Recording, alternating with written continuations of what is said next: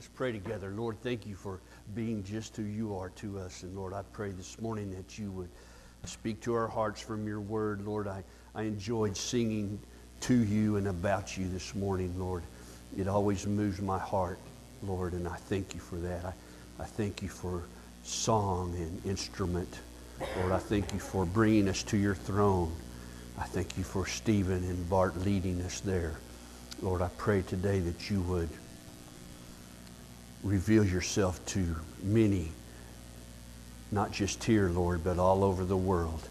Lord, we see so much division and distress. And Father, I know that that is not from you, but I know that you are aware of it.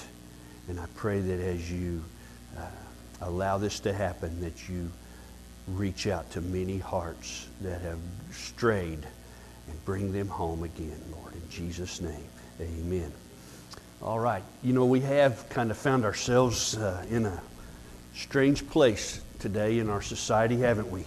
And last week we talked about trials, and we talked about the judgments of God. And I certainly feel as if this is one that we're going through as a country. He's allowing these things to happen to get our attention.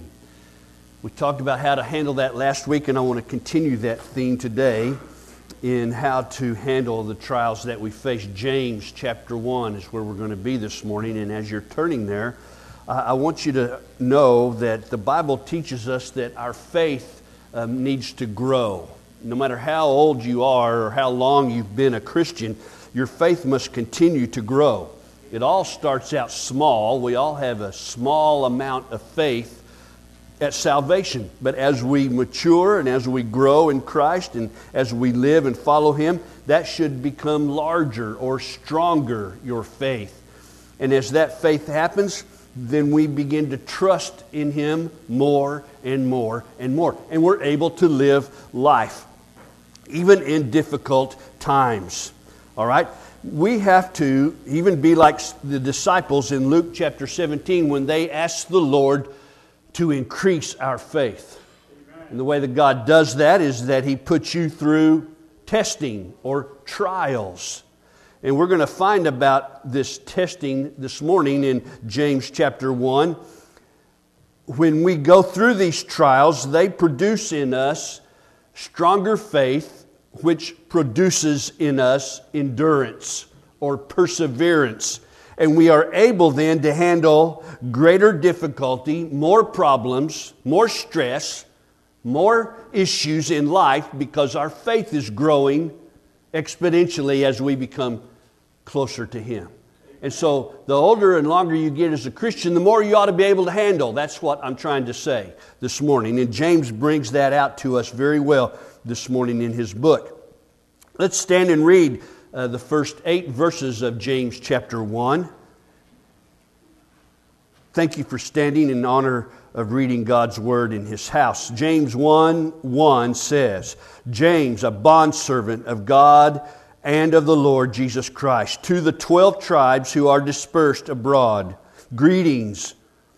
Consider it all joy, my brethren, when you encounter various trials, knowing that the testing of your faith produces endurance, and let endurance have its perfect result, that you may be perfect and complete, lacking in nothing. But if any of you lacks wisdom, let him ask of God, who gives to all men generously and without reproach, and it will be given to him. But let him ask in faith without any doubting. For the one who doubts is like the surf of the sea, driven and tossed by the wind. For let not that man expect that he will receive anything from the Lord, being a double-minded man, unstable in all his ways. Let's pray together. Lord, thank you for your word, and I pray you speak it loudly to all of us here. And Lord, help us to surrender to your will this morning. In Jesus' name, amen. You may be seated. Thank you. You know, the book of James, I'm sure many of you have read it. If you haven't, you really need to. And don't be surprised when it punches you right in the face. Okay? Because that's what James does. James doesn't want to hear about your faith. James wants to see it. Amen. James probably coined the phrase, talk is cheap. Okay? James is the type of guy who wants to see the results of faith, not you talking about having it. It's important that we see that. We read these verses. We'll probably not make it all the way through 8 today. I hope we can pick that up next Sunday if the Lord so directs. But James is writing to groups of believers who have been dispersed. What is his point? His point is this, that true faith shows itself in practical, everyday, godly living. Amen. He's not asking you to become a preacher. He's not asking you to become a missionary or an evangelist or anything like that. He's just saying, show me your faith. Let me see it in the way you live every day. It's important that we see that or read this, because a lot of the books we understand let me say it like this. James doesn't put out a lot of doctrine. We read a lot of doctrinal statements in other books of the Bible. James is about the results of doctrine. Amen. You say you have it, let's see it. Okay, that's what James is trying to tell all of us this morning. True faith shows itself in practical, everyday, godly living. Here are some themes in the book of James. 1, endurance through trials. Amen. The danger of riches. Law and love. Faith and works.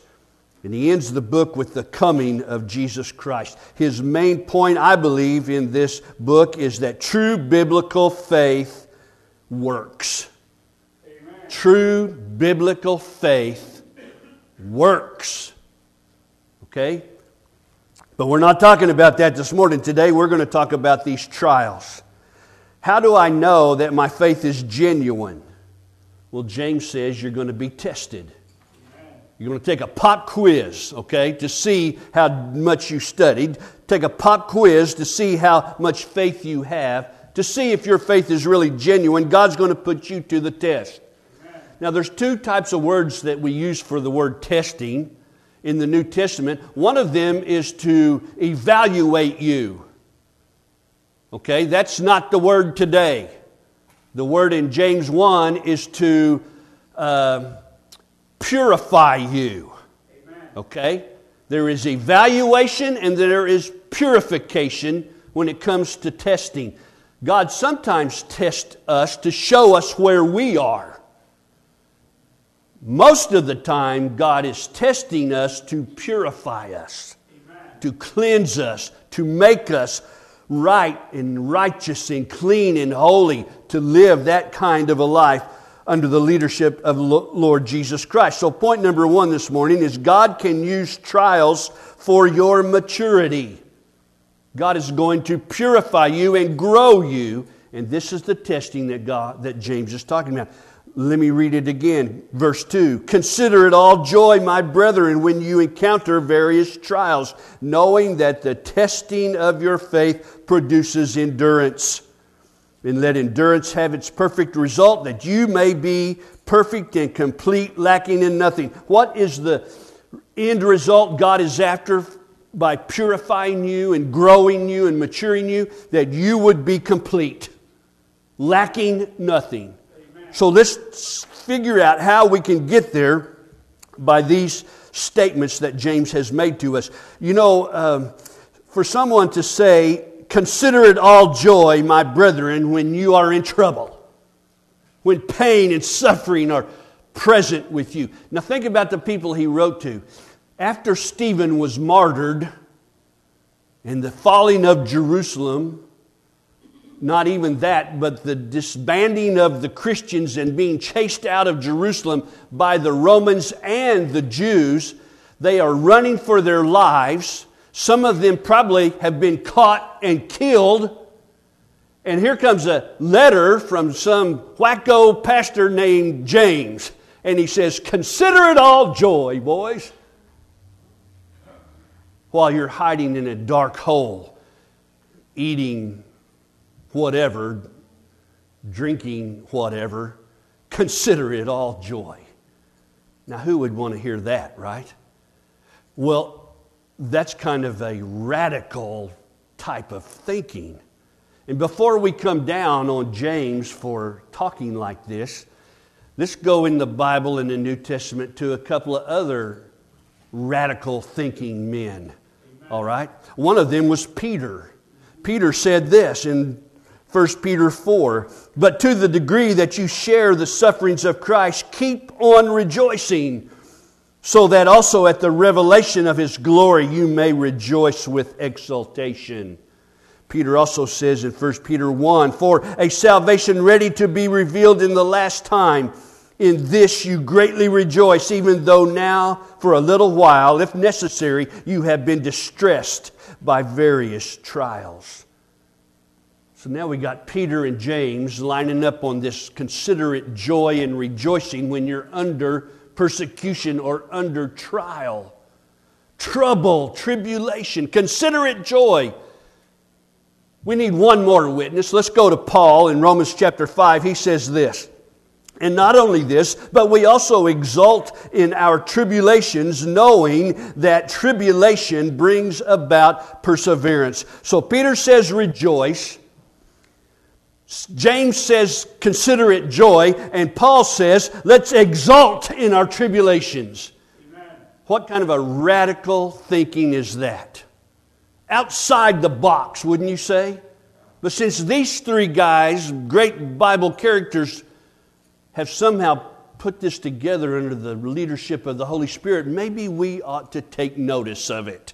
Right? So when James says that, he realizes when he writes this, and the first word of verse 2 then is to consider. What does that mean, to consider something? It means to think about it, to weigh it, to regard it. This is what James is writing to you this morning. Even though you're in a bind about this virus, even though you may have lost your job, even though you have somebody who's very ill in your family and you're under great pressure or stress, consider it joy. Think about it. Look for the result of this trial. I want to look at the facts before I want to base my feelings or base my decision on my feelings. Man, that's our first response usually when a trial or trouble comes, is we respond with emotions. Amen. You know what? God wired you like that. He wired you to be emotional and to respond with emotions. And that's why James and Peter and Paul write to us to look at the facts of the trial and consider this. Consider there is an end result that God is trying to accomplish in you. He's not trying to squish you or hurt you or punish you. He's trying to purify you. He's trying to build you up. He's trying to mature you as a human being, as a Christian, as a follower of Him. Don't judge the results based upon our feelings, okay? Emotions are real, but when those have subsided, we need to look at the trial from a biblical stance.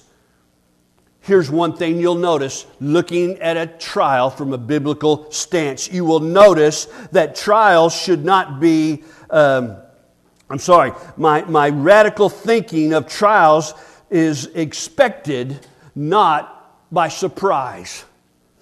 The Lord said I would be persecuted. The Lord said I would go under tribulation and troubles. The Bible is explicit that we can expect those things. So when they come, don't be surprised. That's what Peter said in 1 Peter 4:12, the verse prior to what I read to you. "Beloved, do not be surprised at the fiery ordeal among you which comes upon you for your testing, as though some strange thing were happening to you."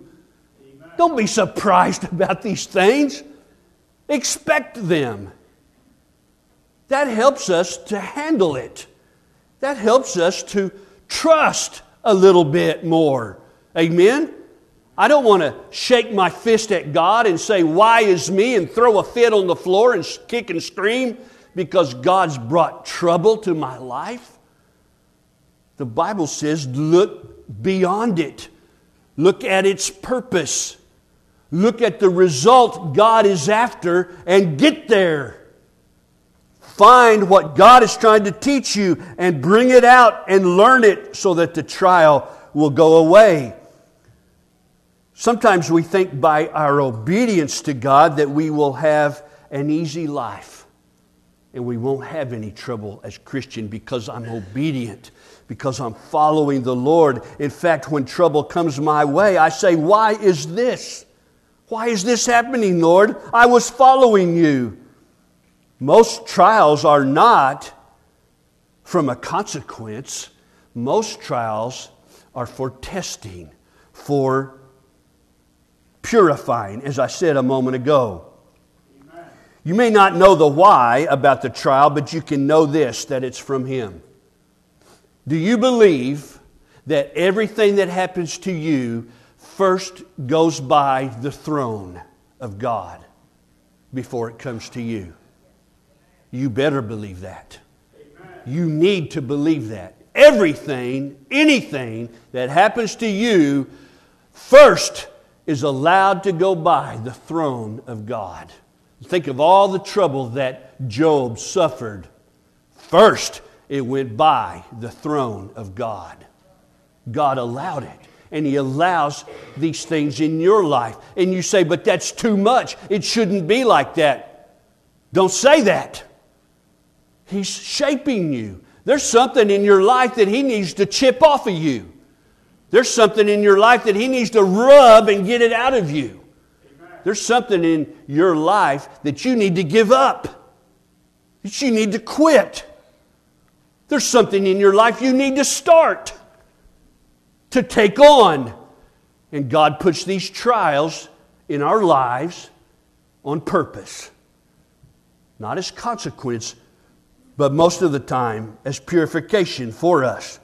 This radical attitude does not require that you deny your emotional pain. I'm not telling you to sweep your emotions under the rug and deny them. When Jesus delayed in coming to Mary and Martha, did He condemn them for crying about the death of their brother? Of course not. The Bible says He wept. Amen. Jesus wept right alongside of them. In Hebrews chapter 5, Jesus, it says, cried out with tears over His death on the cross. Now we think that Jesus never said a word. In the Garden of Gethsemane, He was saying words and He was sweating drops of blood. He was crying out with tears and anguish over the death that He was about to encounter. Paul says in Romans 12, verse 15, rejoice with those who rejoice and weep with those who weep. God is not telling you not to have emotions in trouble. He wired you to have emotions. It also says in Hebrews chapter 12, all discipline is not joyful for the moment.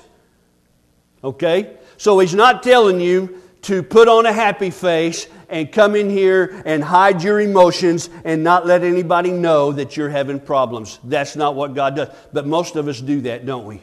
We put on our Sunday morning face and we come in here and we just smile and greet everybody and life is great.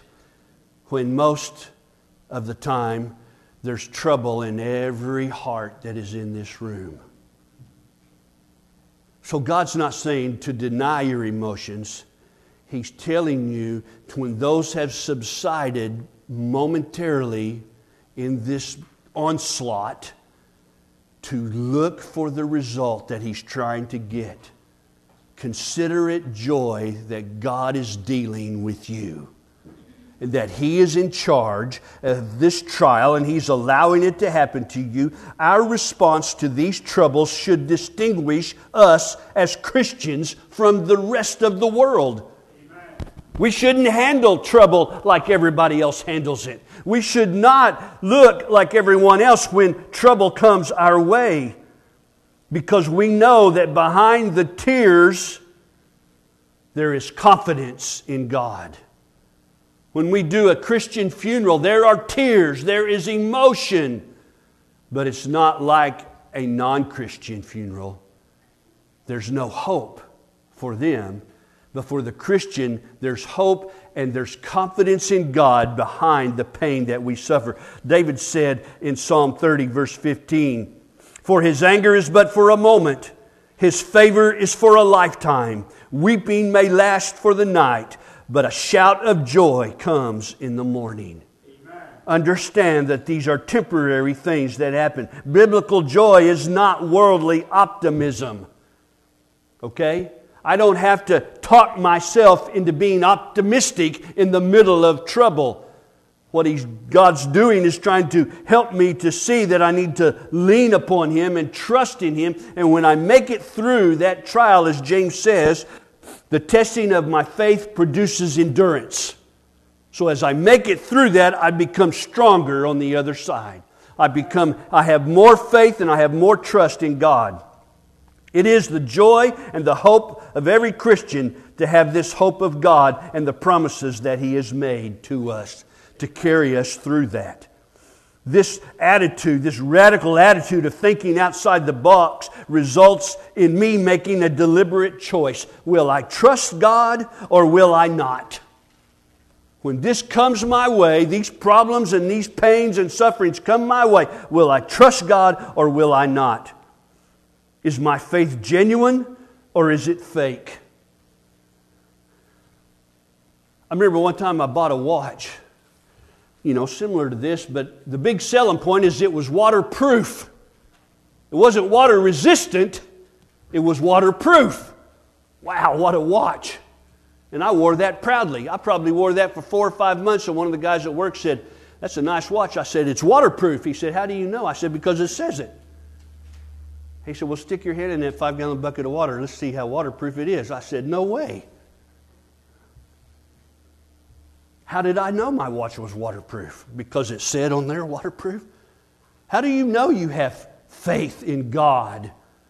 Because you say you do? James says that trial's going to come. And then we'll see how much faith you really have in God. What's your first response?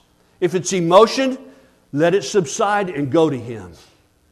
Okay? But eventually, to have genuine faith in God, you got to go to Him sometime. Amen? You got to go to Him sometime in that trial and ask Him to help you with that. This kind of attitude means I make a deliberate choice to trust in God. To trust in God is to believe in His promises, to believe what He says about carrying me through and in causing me to endure and causing me to be purified and causing me to end up perfect and complete, lacking in nothing. That's God's goal for you. So how do we do that? Trials can be used by God to cause us to mature. Don't look at them as punishment. Look at them as a process of you growing as a Christian. The second thing I want you to see is God's reassuring truth. Look in verse 3. Knowing that the testing of your faith produces endurance. God is sovereign over every trial. This verse implies that God is using the trial. How does it imply that? By the very first word, knowing. I know as a Christian that this testing of my faith is going to produce endurance in me. Amen. That implies that God is in control of it. I know there will be a positive thing come out of this trial in my life because I trust Him and I have faith in Him. Amen. Is God sovereign over everything? Let's see what Job says about that in his book, chapter 37. For to the snow, he says, fall on the earth. And to the downpour and the rain, he says, be strong. Also with moisture he loads the thick clouds. It changes direction, turning around by His guidance, that it may do whatever He commands on the face of the earth, whether for correction or for His world or for loving kindness, He causes it to happen. I think Job thinks God is sovereign over everything. Snow, rain, clouds. Let's go on. Proverbs 17 says this, the lot is cast into the lap, but its every decision is from the Lord. Proverbs 16:9, the mind of a man plans his way, but the Lord directs his steps. Amen. There are some people who want to throw off the sovereignty of God. They want to say that God is not in charge of everything. They want to say that God is a type of a God who is not aware of your decisions and what you will decide, but He set the earth in motion and then He's backed away from it to allow it to do what it does. He's allowing men to do what they do, and He's not involved in us in any way. He's just there watching and waiting for the end result. I don't believe that's the Creator God that made us. I know better than that. In fact, James says better than that, knowing that the testing of my faith produces endurance. Faith in what? Knowing that the testing of my faith in what? In God. Amen. My faith and trust in God. These trials come and they're testing that faith. They're sticking that waterproof watch in the bucket of water. Amen? They're trusting in God to be and do who He says and what He says. This is what James is after for us. God's plan is that He's in control. Some people say this was not in God's plan. Have you ever heard anybody say that? Even a true, devout Christian. This was not in God's plan. Listen to me. It was in His plan. Amen. It is in His plan. Everything is under God's control. Amen. Everything. Does He allow evil to run? He's restraining it. The Bible tells us in Thessalonians, when that restraint's moved, then we're going to see evil run rampant. Right now, we think it's bad enough.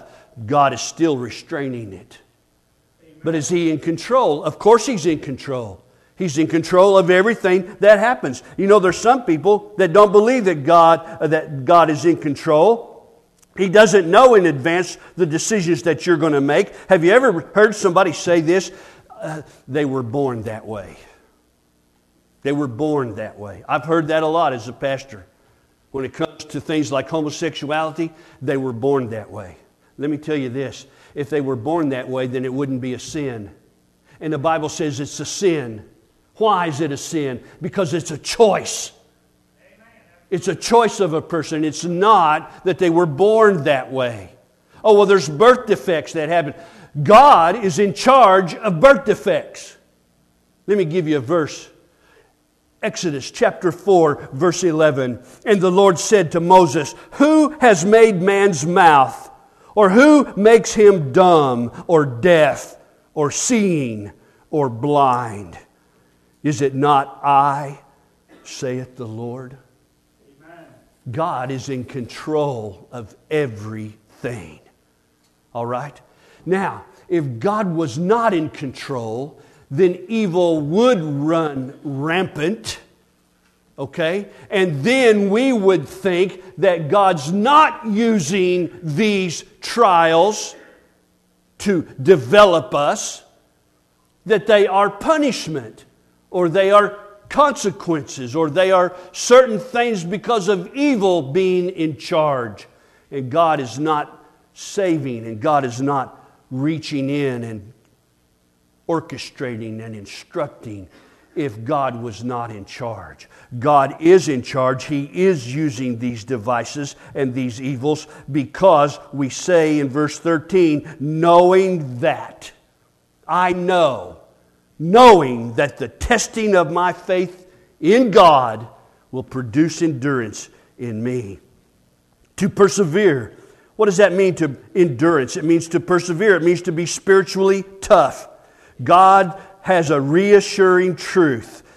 In every trial, there is a promise for our growth in our maturity. Amen? Please look at trials like that from now on. Please work through them with your emotions. Please let those emotions come and go. And in that process, look to God and His purpose in the trial. He's teaching you something. He's showing you something. He's chipping something off. He's adding something to you. Please understand that. These trials are not for punishment. They are for your maturity. Two more things I want to share with you are this. We must submit to this process. All right? Submission. Look in verse 4. And let endurance have its perfect result. The word let implies that you and I must submit. Right? If I'm going to let you do something, I'm submitting to you doing something. Amen. If I'm going to let these trials produce endurance, I'm going to submit to the authority of God in my life and allow Him to work His work in me. Now, while I am submitting, does that mean I just sit in the pew and do nothing? I just let it happen? No. While I'm under this trial, I need to be praying that it would relent. Okay?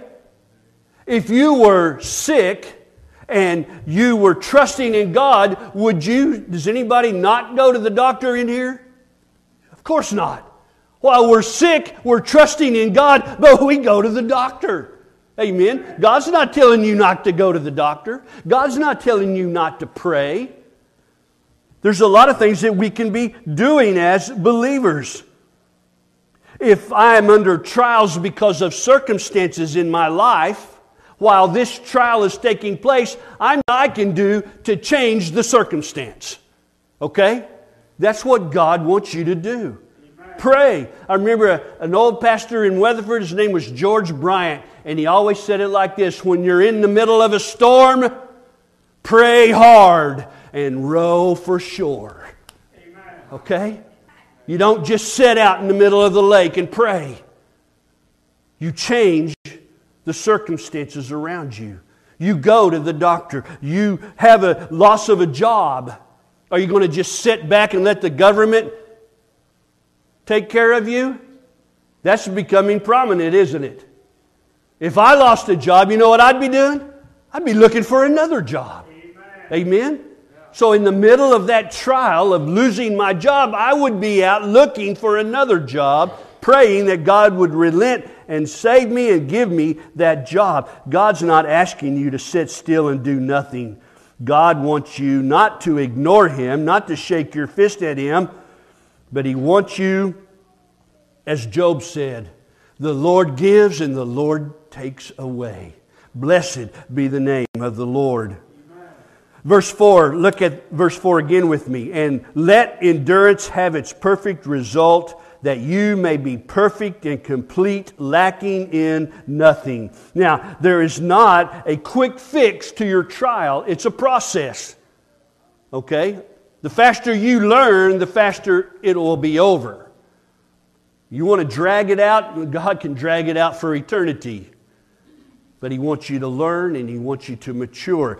Those two words, perfect, there in verse 4. And let endurance have its perfect result, that you may be perfect and complete. Does God mean sinless there? No. When you look in the Greek at the word perfect, in that verse, it's teleos, which means a maturing growth. Amen. All right? A maturing growth. So God says, let the result of this trial be a maturing growth to you. If I had an acorn up here, okay, if I did, I'd hold it in my hand and I would say, what is the maturing growth of this little acorn? And we would go outside and see a mighty oak tree. 50, 60 feet tall, 50, 60 feet wide, huge trunk. That's the maturing growth of this little acorn. Amen. So the next time you're feeling discouraged and feeling a little blue, take a look at the mighty oak and see what a nut can do. Okay? Don't be discouraged to the point that you quit and give up. God is trying to mature you. All of this COVID stuff that you and I are facing right now is a trial, is it not? It's trying on us. It's difficult for us. It's heartbreaking for us. What are we supposed to gain from it? We're supposed to look to Him, to allow Him to mature us and grow us in faith and endurance and perseverance and become spiritually stronger so that we are complete and lacking in nothing. Amen. Nothing can come our way that will hurt and harm us that God does not allow. Remember that. When you are thinking about these trials, I want your maturity to be God's goal. That is God's goal. Let that happen in your life. This is a radical attitude. This is a radical way of looking at Christianity. Consider the problems coming on me and be joyful in them. But I know this, that God's working. Amen? God's working in me. God's working in you. So God can use these trials to grow me. God has a reassuring truth in the back of these trials that He is testing my faith for my endurance. So my friends, today, let that have its way in you.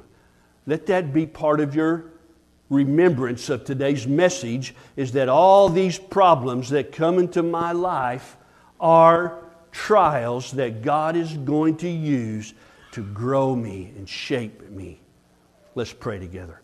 Father, we ask your blessing on your word. Thank you for James, Lord, and his writing, and that we can consider joy to be a part of our troubles.